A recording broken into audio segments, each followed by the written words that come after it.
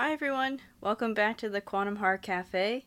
I hope everyone has had a good weekend and a good week so far, and lots of heartfelt moments with family and friends. And here with another episode for the Quantum Heart Cafe.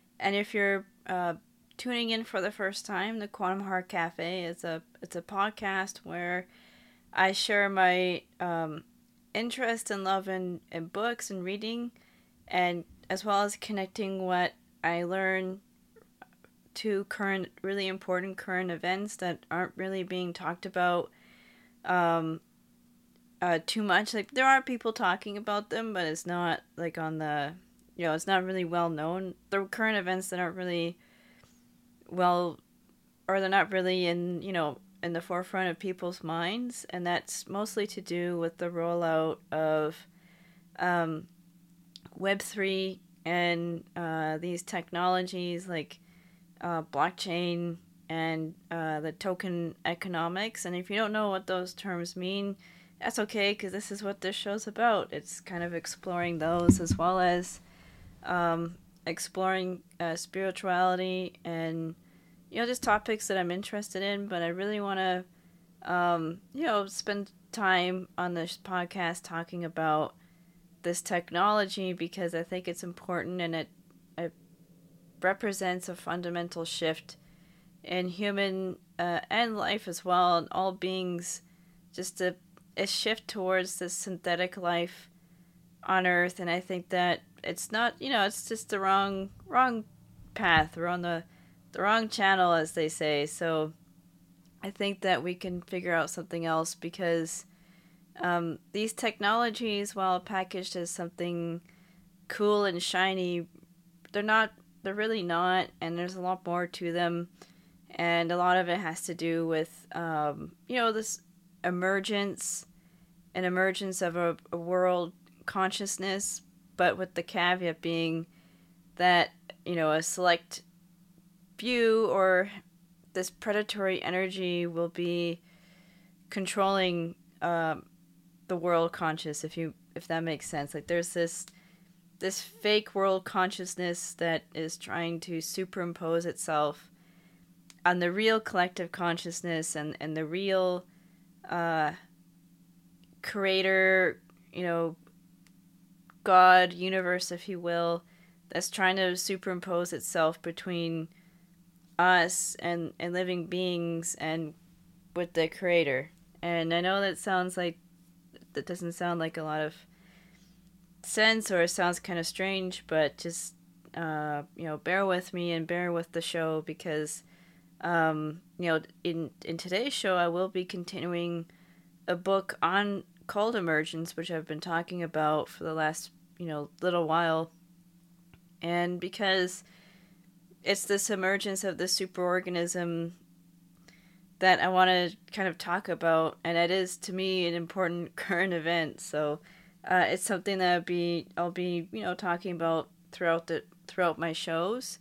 And I hope that if you like it, that you'll continue. If this piques your curiosity, that you'll stay with this content. And of course, I'm going to be sharing some important resources and other blogs and content that you can check out if this piques your interest, and I hope it does. But before we get into today's show, I do also like to just take a moment of gratitude with my shows. And today, I'm just grateful for the gift of intelligence and the gift of creativity.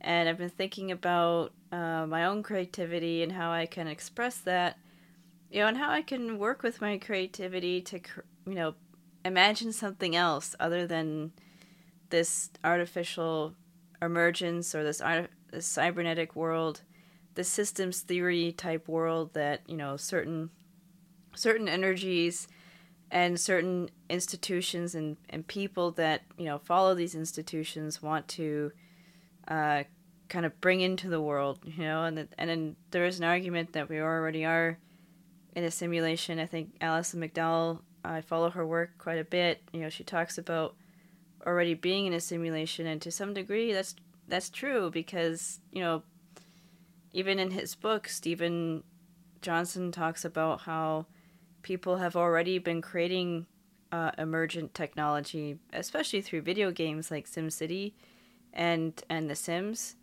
But just because we're in the simulation doesn't mean we can't figure out another way to be in the world, another way that is more life affirming, other than just, being a cog in the wheel, or, being just a mindless agent in their emergent game.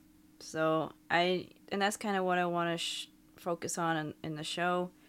And that's why I'm grateful for my intelligence, because, I've been thinking about like different art or different things that I can explore that maybe is fulfilling for me, but then also explores these topics, like, my podcast being one of them. But I also wonder stuff in the real world or in the physical world, because, I kind of growing a little weary about spending so much time on the internet.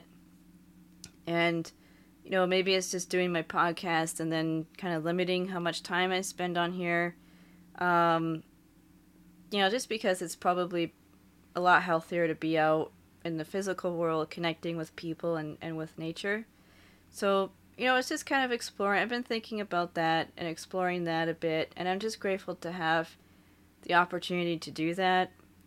And then, of course, for coffee, because it's trying to capture the essence of a cafe, I bought a really nice decaf coffee over the weekend, and I've been learning how to do pour over coffee, which is kind of like, it's different from just a regular drip coffee, which, you have your blender and you just blend your beans, and then you put the hot water on. Or at least I don't have a coffee machine. I just have like a coffee filter and one of those those things that you can put over a cup to filter the water through the coffee.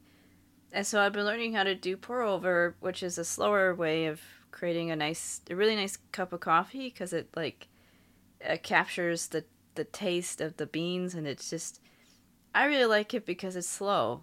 I'm not trying to go fast.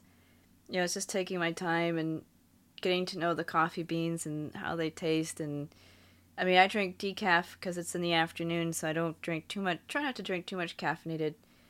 Even during the day, I just like the taste of the decaf coffee. I know some people are like, what about the caffeine? But, there's other ways to create energy for yourself. And, I have trying to cut down to like just 1 cup of coffee a day, and then maybe a decaf in the afternoon. And then I might also start exploring teas and how to brew a really lovely cup of tea, and just all the healing qualities that come from tea and flowers and stuff like that. So, anywho, that's what my coffee today is. Just a really nice decaf blend that I got from a local coffee roaster, 49th Parallel. And it's pretty good. I'm quite enjoying it, and I'm enjoying the learning how to do the slow drip pour over coffee, because then I can really enjoy the taste of the decaffeinated coffee rather than just like the not that there's anything wrong with the fast way of doing it too. I mean, but I just like being able to take a step back and and smell the roses and enjoy the smell of freshly cut grass. And this is kind of like that too, the taste of a nicely brewed cup of decaf coffee. And then with that being said, I'm going to start getting into the kind of the heart of the show, which is I'm continuing to talk about Stephen Johnson's book on emergence, and I'm going to be going over the chapter Emergence and patterns, because now he's talking about because with emergence, so emergence is like it's like the study of how individual actions by so-called, I say this in parentheses, agents, which are just they're individual beings. So how the interactions of simple agents in a system, and these are thousands of interactions. It's not just a couple or a few. It's thousands. How that creates a higher level intelligence, and part of that is feedback, and part of that is following a set of rules. And so in the book, Stephen Johnson often talks about social animals like slime mold and ants because they're an example of how like thousands of individual interactions between beings creates higher level intelligence. Although he doesn't really use the word being in his book, he uses agent because it's systems theory.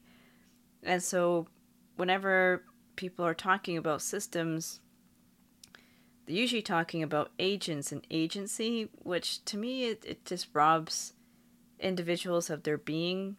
We become like agents, like just a player on a board game or something like that. Like we're not, like we're more than that. We're beings. We're human beings, and there's other living beings. So I use being. They use agents, but and I'll talk about agents throughout the show, but it's their language. It's not mine. I don't consider people as just agents. I consider people as human beings. I consider animals and other life forms as not agents, but other beings that we share the planet with. So when you hear agent, it's not me. It's what he wrote in the book. It's his language, and a lot of like complex adaptive system authors and researchers, they use the same word agent. Like if you are familiar with economics and game theory, they also use the word agent a lot because it's taking the being of the human being and turning us into agents. So but we won't have agency, like we won't have the ability to make individual choices with the role of blockchain and token economics and cybernetics. It's steering individuals and steering groups of people towards a specific goal that the system wants to accomplish. So yes, there'll be agents, but there's not going to be any agency, which I know is kind of funny, but you won't have or it'll be very limited how much sort of, I guess for lack of a better word, like free will you'll have in a cybernetic system. Like you'll be expected to follow a pathway or follow a specific way of being. Like you'll like whether it's a good citizen or you'll be expected to make certain decisions and stuff like that. Like it's not as going to be as utopian or decentralized as what the marketing says. Like it's going to be, yes, it's going to be decentralized, but there's still going to be a central control. And that's kind of like what the superorganism that they envision being is, like this superorganism that kind of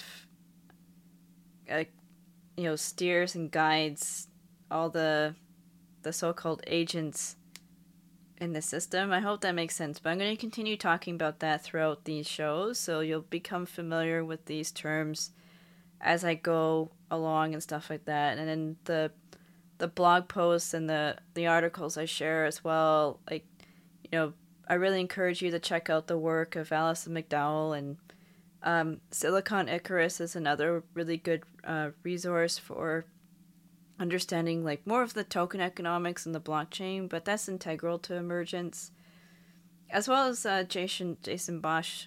His YouTube channel Argus Fest has a lot of really good interviews with Allison, but also with a lot of other people that kind of talking about like the system and stuff like that. So I'll share those because it's really important, really good stuff. Really good resources for study and for learning, because you won't be able to unfortunately there's no sound bites here. There's no quick learning or cliff notes, and like even this, like my show, like I can only talk so much. I mean, it's because of there's just so much. I'm not just with the time constraint, like it'd be a really, really long show if I started talking about every detail in the book. So, I encourage listeners to read the books that I talk about and read the articles and do some self-study, because there's no real, like, I know I've often seen this, people saying, oh, just put it in an app. Well, there's no app for this. Yeah, it does require some work. And and I say that's fulfilling work because I'm learning really cool stuff. I mean, these people have it backwards, I think, and the system has it backwards, but with their artificial emergence, but real emergence and learning about the universe and stuff is fascinating. It's just they have a very odd and kind of twisted view on it. You know, it's their perception that they're trying to like put on every living being, and it's wrong. It's a perception. It's the system's perception, and you have like these systems administrators and managers and stuff that are trying to like push that onto everybody else, and it's their way of thinking. It's not mine, and it doesn't have to be yours. So, all right. So I'm gonna just begin because I have been talking about wanting to do a little bit of a biography on Steven Johnson, just a little bit of a background, and I did have an email sent to me by Allison who offered some really good information on his background. So I've been meaning to talk about this over the last couple of shows, but I just didn't get a chance to include it until now. So I'm just going to read a little bit of his background, and then I'll get into the chapter.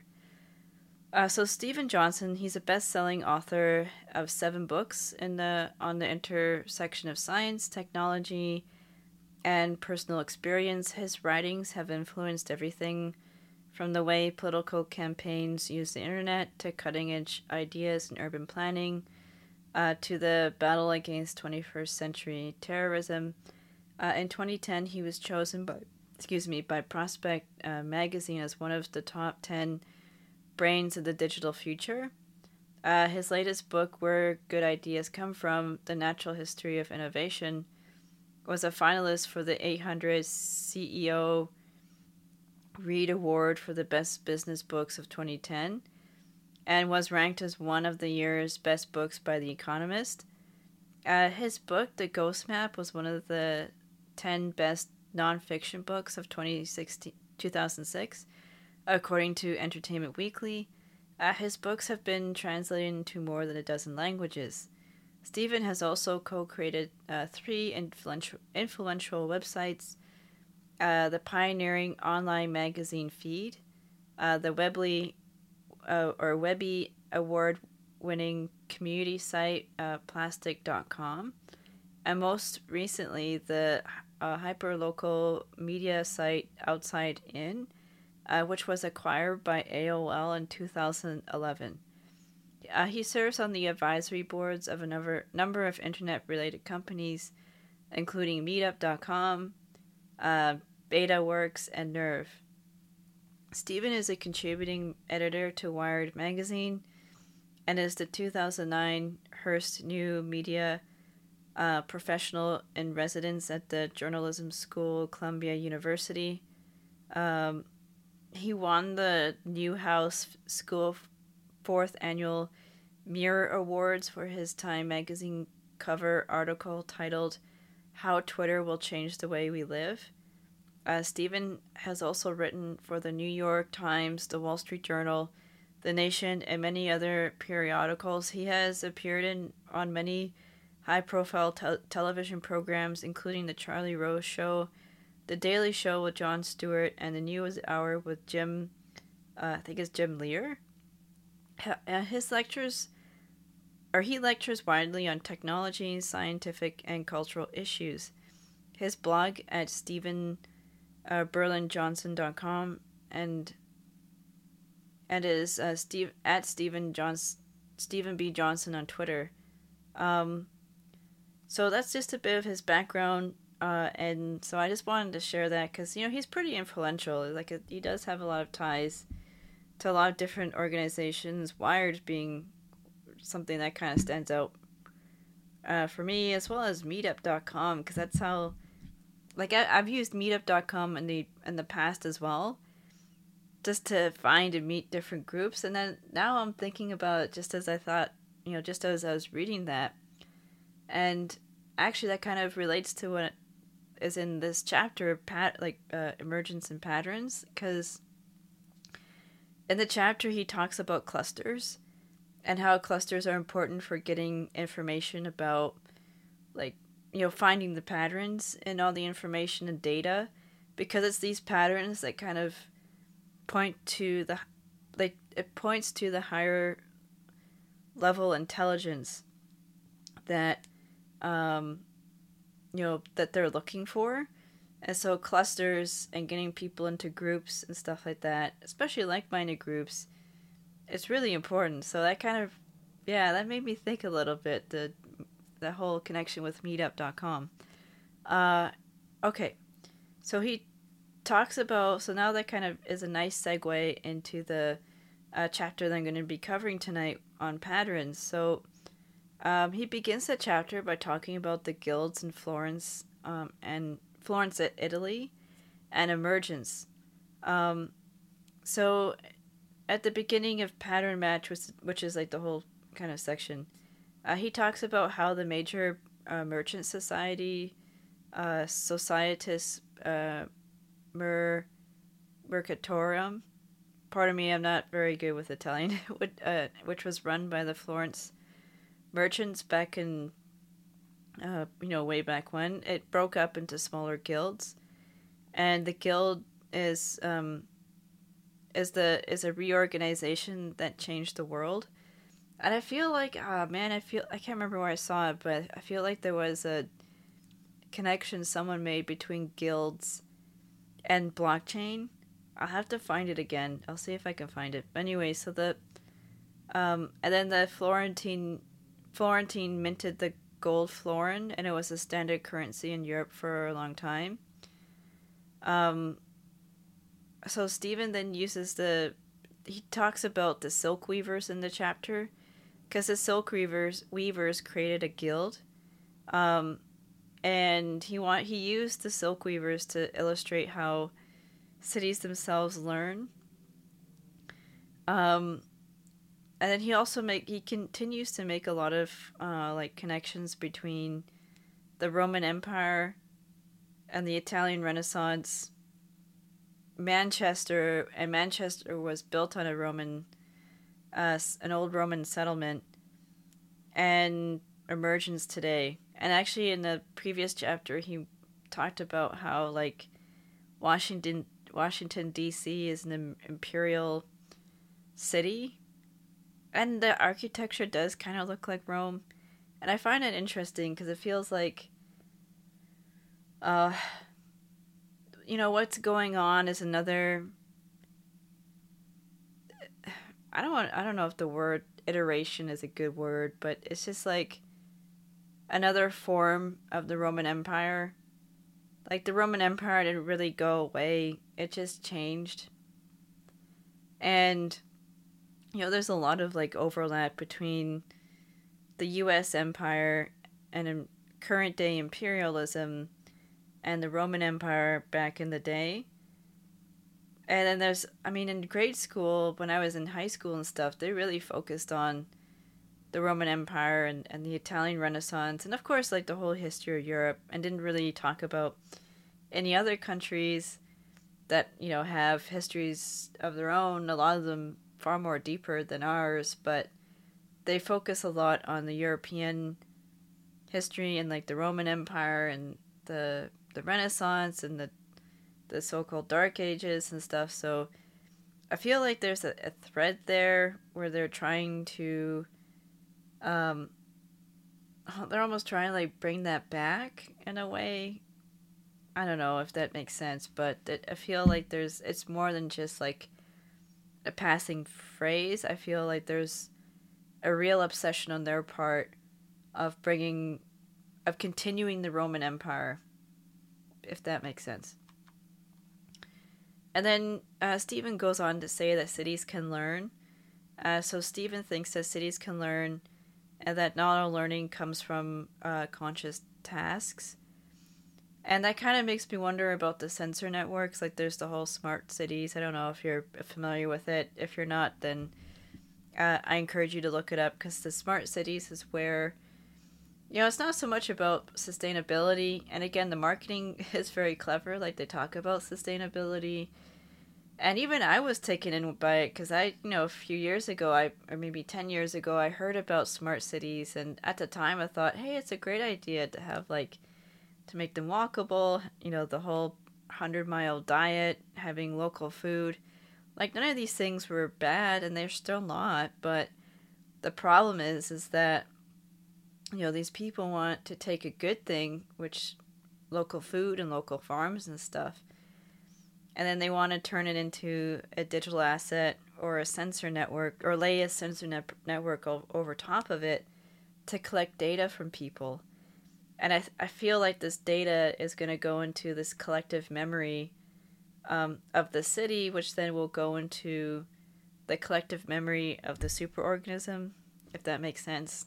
I know it's a lot of sci-fi stuff, but just bear with me because I am going to be talking about that throughout the show. And not just this one, but in future shows too. Okay, and then Stephen then talks about the system will alter its behavior in a way that makes achieving its goals within reach, and being able to recognize patterns and data is how the city learns and modifies its behavior. So this is why they really are interested in collecting as much data from people as possible. And it's for the learning and the pattern recognition, so that the system can adapt, because they want to create a complex adaptive system, which is another word for artificial emergence. And in order to do that, it needs to learn and be able to recognize patterns and get feedback. And I'm going to be going into feedback into another show because he has a whole chapter devoted to feedback. So I'll talk a little bit about it throughout this one, but not too much, because there is a chapter coming up that's dedicated to feedback. And then emergence, he also talks about emergent systems are considered patterns in time. Beneath the change or turbulence, the pattern maintains its shape. And clusters are part of the pattern. The silk weavers cluster along the Por Santa Maria, and other trades cluster in other locations. And this kind of makes me think about the neighborhoods, and at least in my area where they're trying to cluster a ton of people. Everyone, a lot of people complain about density and why they're stacking people on top of each other in these condos. And now that I'm reading this, it makes sense that they want all these people clustered in one spot together, because then they can collect all the data, and then the system can learn and find patterns and stuff. So, and then clustering like-minded groups of people, which is kind of what made me think of meetup.com, is because you get people who have like-minded interests cluster together in groups. And I'm not trying to say that, people getting together and making friends is bad. It's not. I think it's important to bear in mind that a lot of these technologies have a dual purpose. For instance, Meetup, on the surface, it looks like it's just helping people meet other people and make friends that have like-minded interests, and there's nothing wrong with that.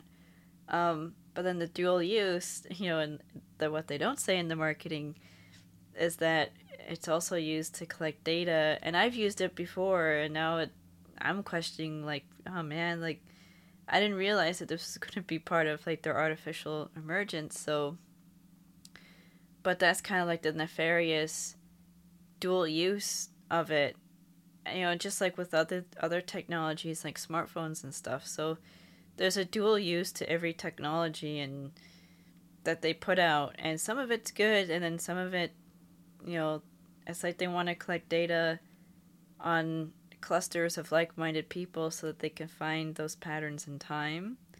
And so that's where that kind of really jumped out when I was reading about Stephen's bio, and then reading this chapter on pattern matching. Okay. So I'm going to continue. So even as the city and buildings change, the silk weavers remained in place, and Stephen thinks it is the law of emergence that keeps the silk weavers at Por Santa Maria.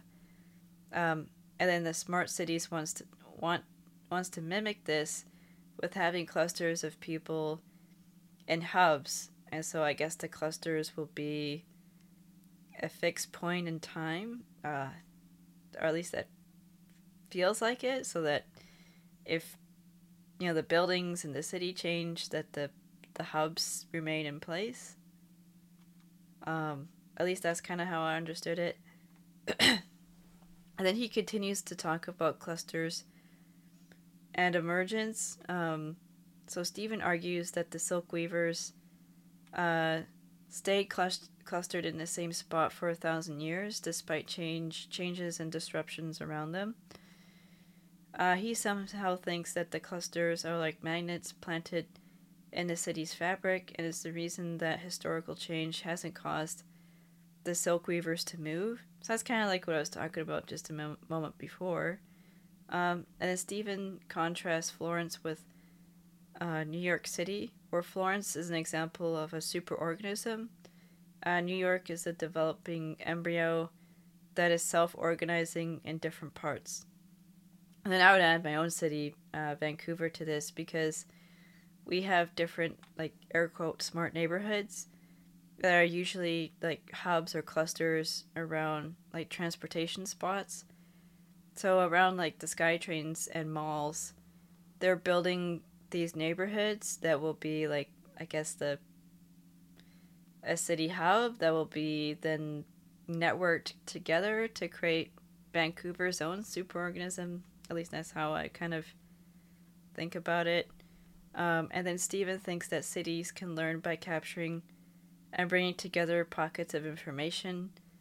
And with the sensors networks being laid over top, they will be able to capture even more information and store it, because there are, like, the 5G and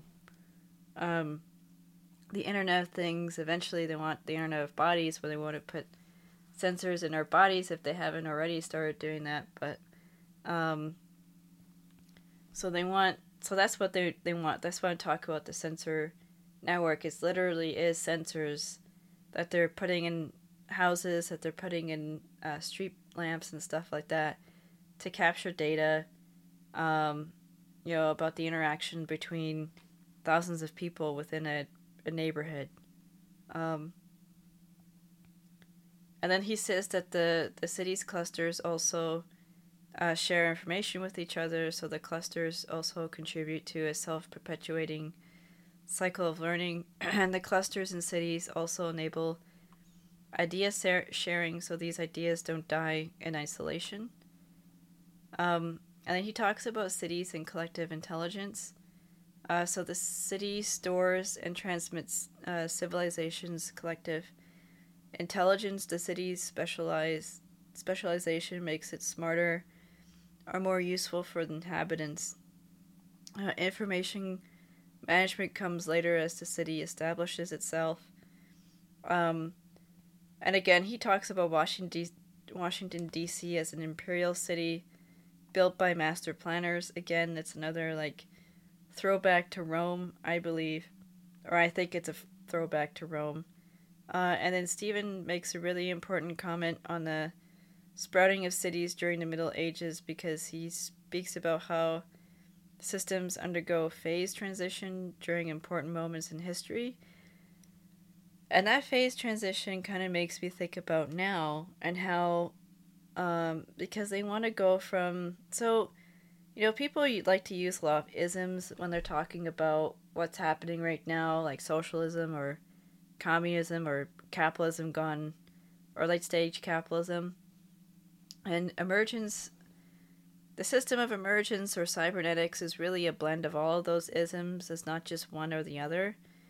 And what I think is happening is a phase transition, or is an attempt of a phase transition from the way the system used to be, which is, the isms, like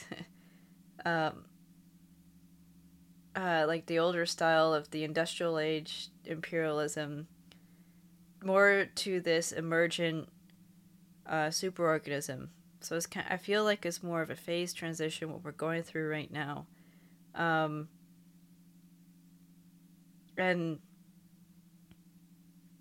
how like a linear increase in energy can make a non-linear change in the systems, because a lot of this is energetic too, and electricity.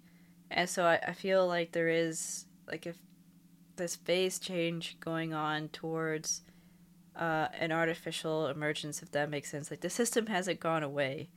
The system of inequality, the system of, the colonialism and stuff is not going away.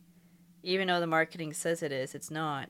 The marketing is changing, and so it's becoming this artificial emergent, like, system. The predatory system is trying to create itself into this world superorganism.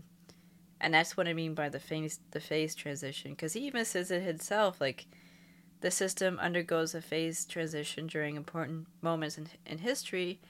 And back in history, the system, it used to be the Roman Empire and imperialism. And then it changed, and it became the Catholic Church and the Dark Age of the Inquisition. And then that phase changed into, like, the global capitalism that we've had up until recently, and now we're undergoing another phase change to this artificial emergence. So I hope that makes sense. And then, so Stephen does bring up ants learning and emergence. So according to Stephen, ants do their learning at the colony level, and supposedly the individual ants remain unaware of the larger picture. And it's the thousands and thousands of individual decisions that make up the collective hive mind. And he keeps saying that individual ants don't have anything like a personality, but the hive does. Yeah, and I wonder how they do that. I don't think ants and slime mold cells are as dumb as scientists make them out to be. Like, that, I think creatures and living beings have their own intelligence and ways of being. And it's pretty ignorant and arrogant to suggest that they're stupid. Like, they have their own lives and their own, they're not there for us, they're there for them, and they have their own intelligence and way of being. I try and shy away now from calling other creatures stupid just because we don't understand. Just because we have a different way of being in the world doesn't mean that they're stupid and we're smarter. Like, that's, I feel like that kind of comes from the dominator predatory system, because it does have a mindset. It does have its own psychology, and a really good book to read is Pagans in the Promised Land by Stephen Newcomb, because he talks about, like, the cognitive, the way the system of domination thinks, and that, like, us versus them, or we're above and they're below type thinking. Like, that's a real example of the dominator mindset. It's not really, other cultures and other people don't necessarily think that way. So, anyway, and then, but it's interesting, because in the, for the last few shows, I have been talking about Oliver Reiser's The World Sensorium, which was about a book about the emergence of a superorganism.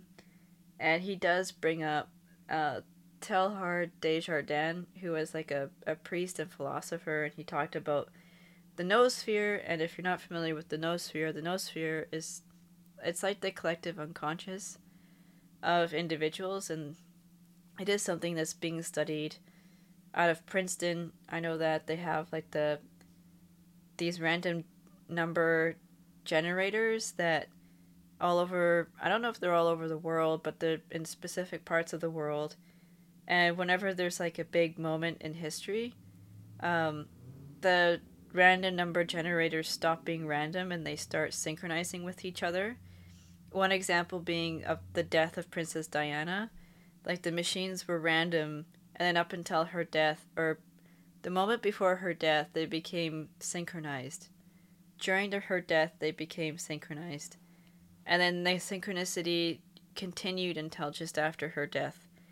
And there's been other, like, major world events that do this. And so sometimes I wonder, like, if the major world events that we see on the news and stuff, and online, like, the ones that really get into people's, like, that are, or, like, really have a lot of a media frenzy around them, I wonder if that's also part of it, is like these world events happen, whether they're, they're pre created, because some events are like manufactured. Just watch the movie. I think it's called Wag the Dog or something, where they create like a staged event, and then it kind of becomes like this news media thing, but it's still staged. Like, so some events are real and some events are staged, but I don't know if that necessarily matters, because, or at least if it matters with the study of emergence, because these big global events, like I imagine they would be looked upon as an opportunity to study emergent behavior and study clusters and study how the pattern, like find those patterns that they want.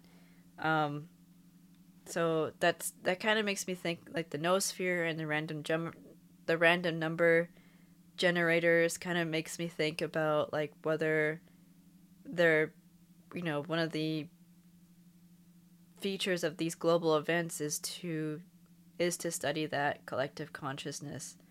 And it is funny that he brings up the priest Teilhard Desjardins, because he did work on the noosphere. And Teilhard thought that humanity is now starting to constitute a world brain, or a global consciousness. And there's the thought that human minds have already formed group minds throughout history, especially in communal gatherings of cities. The city is a small-scale trial run for what might be the worldwide extravaganza, and sustainable city life is, according to Stephen, a modern invention that is just as important as the internet. And he also writes that the macro behaviors emerging out of cities will also emerge out of the World Wide Web. So he continues the chapter by talking about environments and emergence. So Stephen thinks that environments can either encourage or suppress emergence, and he is sympathetic to the idea of a world organism eventually emerging.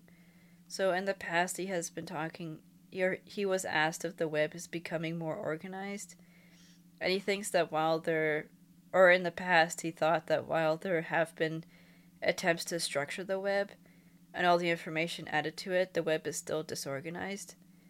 And he makes the interesting comment that Google and Yahoo being map makers, and it did make me think about topology and clusters, like through the search engines and stuff like that we use.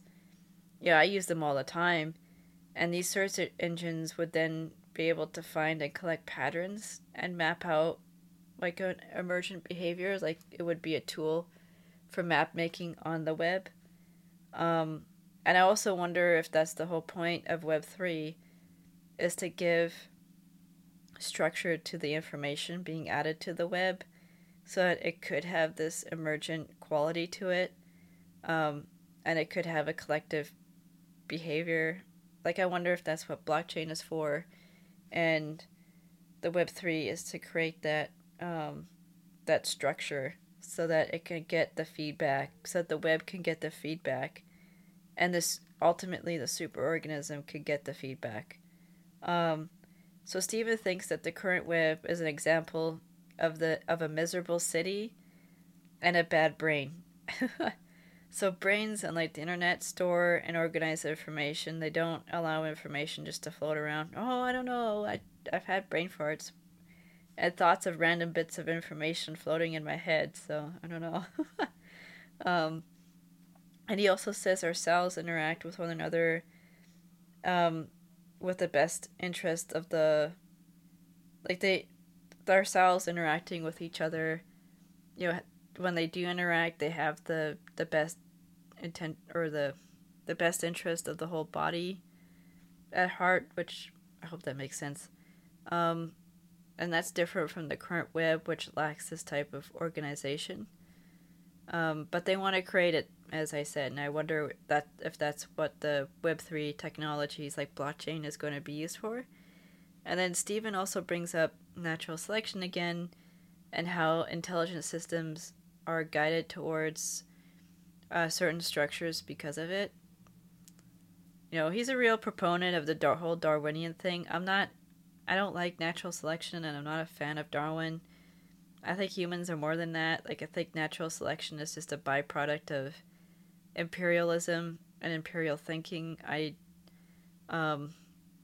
think there's more to nature and human beings and life on Earth than just natural selection. I know it like from reading Vine Deloria Jr., who's an indigenous author. He often talks about how indigenous cultures seek to befriend nature, not try to control it. And I feel like natural selection is an attempt for the dominator mindset to try and control creation. Again, I don't follow natural selection. I think we're more than that.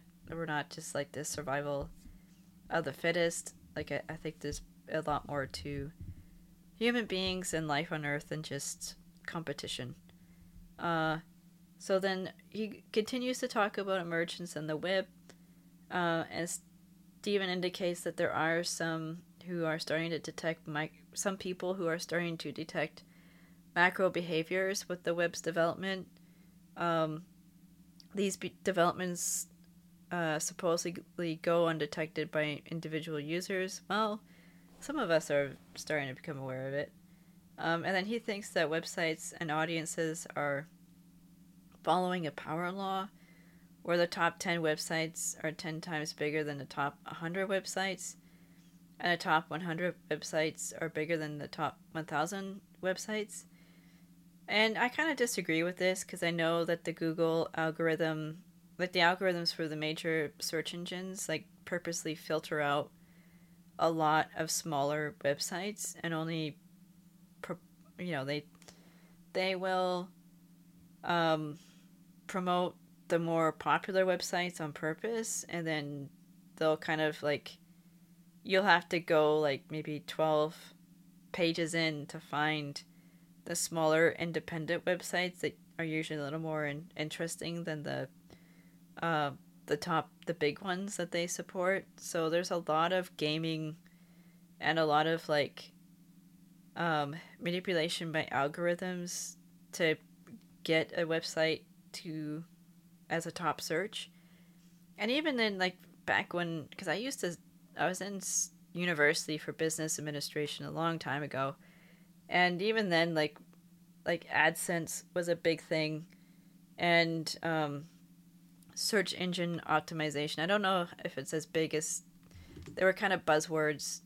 I don't know if they're as big as they are now, but like there would be people that would have businesses where they try and help people, like small business owners and stuff like that, try and optimize their website so that they can be the first, like the top website. And so they would, keywords, and they would try and manipulate and do all these things to boost a person's website so that they get more traffic. And I don't know, that's not really an example of like the perfect competition, because I feel like there's some economic metaphor in there, but perfect competition doesn't really, it exists, maybe it exists on paper, but most large corporations and businesses want to move more towards monopoly and want to move towards being like the sole owner or the sole controller of a resource, because then they get more money and more power and influence. So, I don't know, perfect competition, like I said, I think it sounds good on paper, but it might exist between like a mom and pop, like hair salons or something. But when you talk about an actual like large corporation or these large online platforms, like, I mean, how many other Facebooks are there? There's one. How many are there small businesses that have like these social networking type? There's none. So there's not, so it's a monopoly. It's like a power. And I mean, maybe that is the power law, but there is a lot of manipulation that goes into selecting those top 100 sites. Like they're not. It's not like organic competition where, someone uh, pulled up their bootstraps and through power and or through vigorous effort and all these things they got to the top 100. Well, no, a lot of manipulation and pre-selection is involved in getting to the top 100, and that's kind of like with a lot of stuff. So I don't know, there's a lot of things that sound good on paper but in reality they just don't work. And there's a lot of, even on YouTube and stuff like that, there's a lot of manipulation with the algorithm, so you only see certain websites. Like you have to look for the other ones. You have to look for the good stuff. It's not going to show up in like the most popular feed, because that popular feed is highly manipulated and controlled by the algorithm and the people who are writing the algorithm. So I disagree with what he said there. And then Steven thinks that we will have emergence because it comes out of, like, he thinks that emergence comes out of natural selection, and I don't know about that. There's a natural emergence that happens between people and living beings and the creator, like the God or universe or whatever you want to call this, the source. And that's not natural selection. That's just having a connection with yourself and the creator, and a culture or community may have their own unique connection with or they may have their own unique ways of expressing their connection with the creator. But that's not natural selection. That's how a community has come together and how they have lived on the land and how they interact with the spirits on the land. That has nothing to do with natural selection. But their artificial emergence is coming out of natural selection. And they want us to believe the natural selection story. And it's a story. It's just a story that they keep telling people. And we don't have to live in that natural selection, competition, and only those at the top get to reproduce and move on and get all the toys and the accolades, and everyone else doesn't get anything. We don't have to live in that story.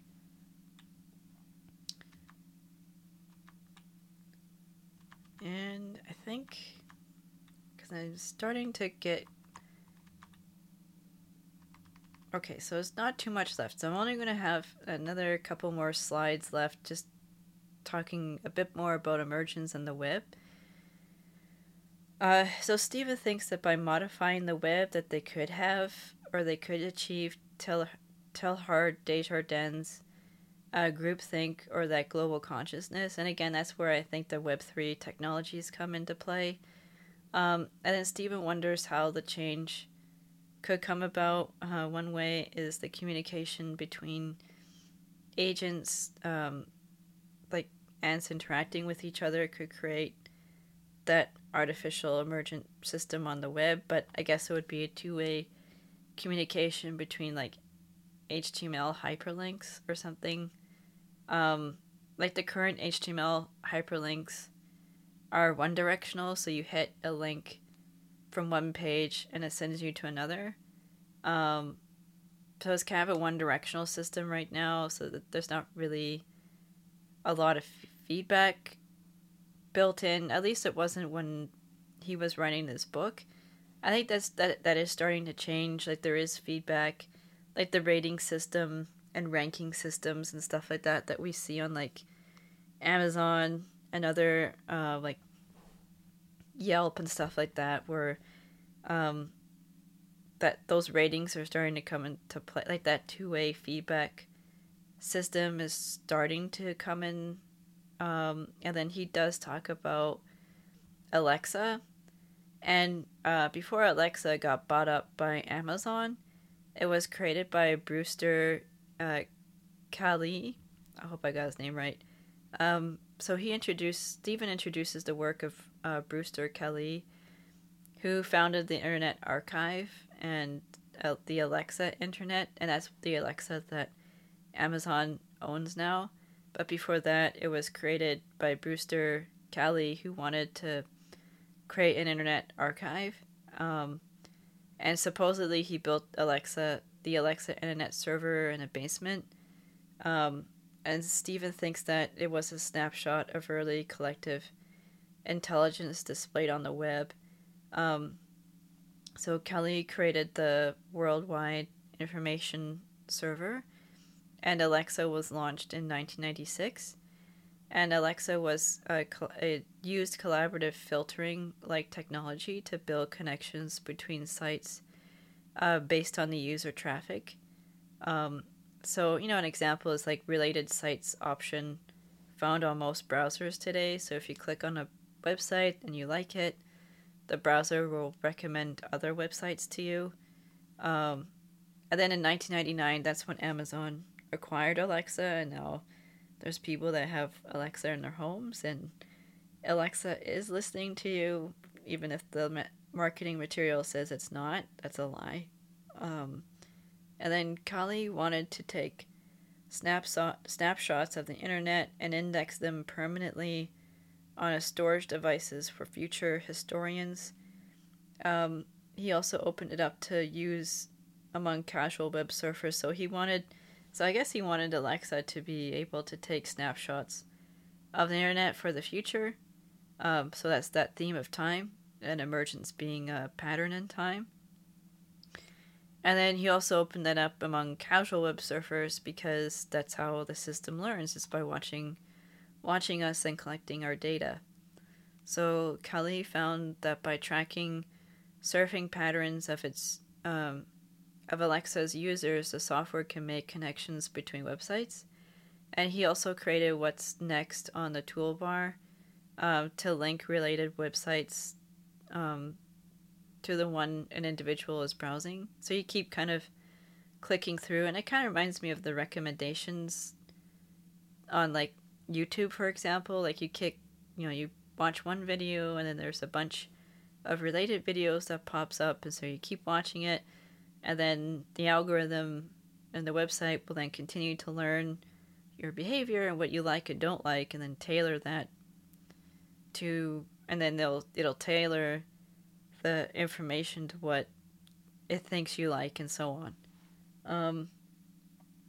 And then these connections are formed by watching traffic patterns and finding neighbors, and the system learns by watching user behavior, so it finds the patterns in the user's behavior, and then that's how it learns.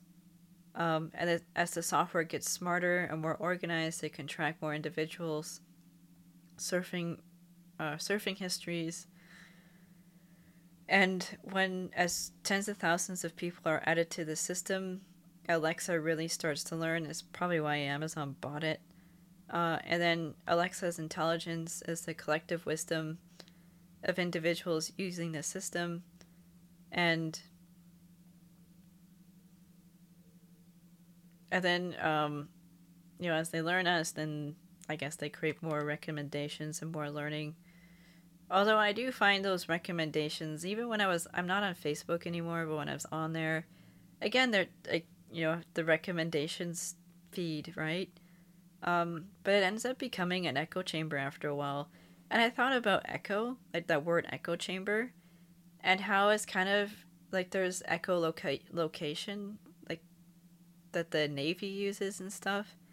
And so I kind of wonder if it's like the echolocation for our behavior and our psychology. Like they get us into these echo chambers, and then they know where we're at. Like they know that, oh, Susie, she's a Democrat and she likes this content, so just give Susie this stuff. It's okay, we know she likes this stuff, and so we'll just feed her, and then we'll polarize her, and then we'll steer Susie towards the other Susies and the Kens and Barbies and stuff like that in the system, and then we'll get them clustered together, and then we'll steer them towards this outcome that the system wants for emergence. So it kind of made me think about like the whole recommendations and the echo chamber and echolocation and polarization. I feel like there's like a pattern there.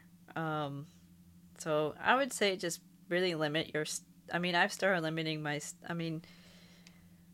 yes, it's good to limit and get away from these technologies, but then, I was listening to Allison talking over the weekend, and she did bring up the good point that even if we get off this stuff, there's other people that are using these devices, and so they can still collect data on us indirectly through other people's devices, um, and through the people that are, our families and friends that interact with this stuff.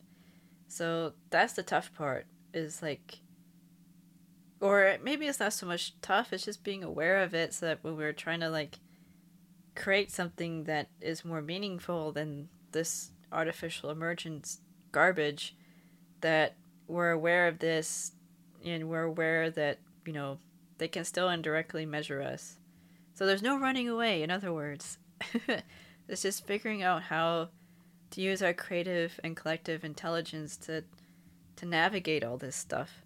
And so I'm going to finish off by just, I think I'm just going to finish it there. Because that's pretty much the crux of the chapter, is this pattern, is that the data from the smart sensors and the technology that we're using is really important so that the system can find patterns and it can find that macro behavior. And I think that's where like topology and cartography comes into play as well, like the mapping out these clusters and mapping out these patterns so they think that they have these macro behaviors, which then leads to that collective emergent intelligence, if that makes sense. So I'm going to leave it there for now, so that concludes the chapter on patterns and pattern matching. And next week, I think it is about feedback. It's either the control artists or feedback. It's one of those two. I can't remember off the top of my head which chapter comes up next, but I'm going to be continuing the book. So I only have a few more chapters left, 3 more chapters, and then I'll move on to something else, I promise. So if you stayed this long and you've enjoyed the content so far, please think about subscribing. I know I haven't really talked about that in the show, but just if you're interested in it and you like the content, and consider subscribing and following along. And I hope everyone has a blessed and heartfelt week, and I'll be back next week with the next chapter. And thank you all for stopping by the cafe. Enjoy your week and weekend, and have a heartfelt time, and talk to you later. Bye-bye.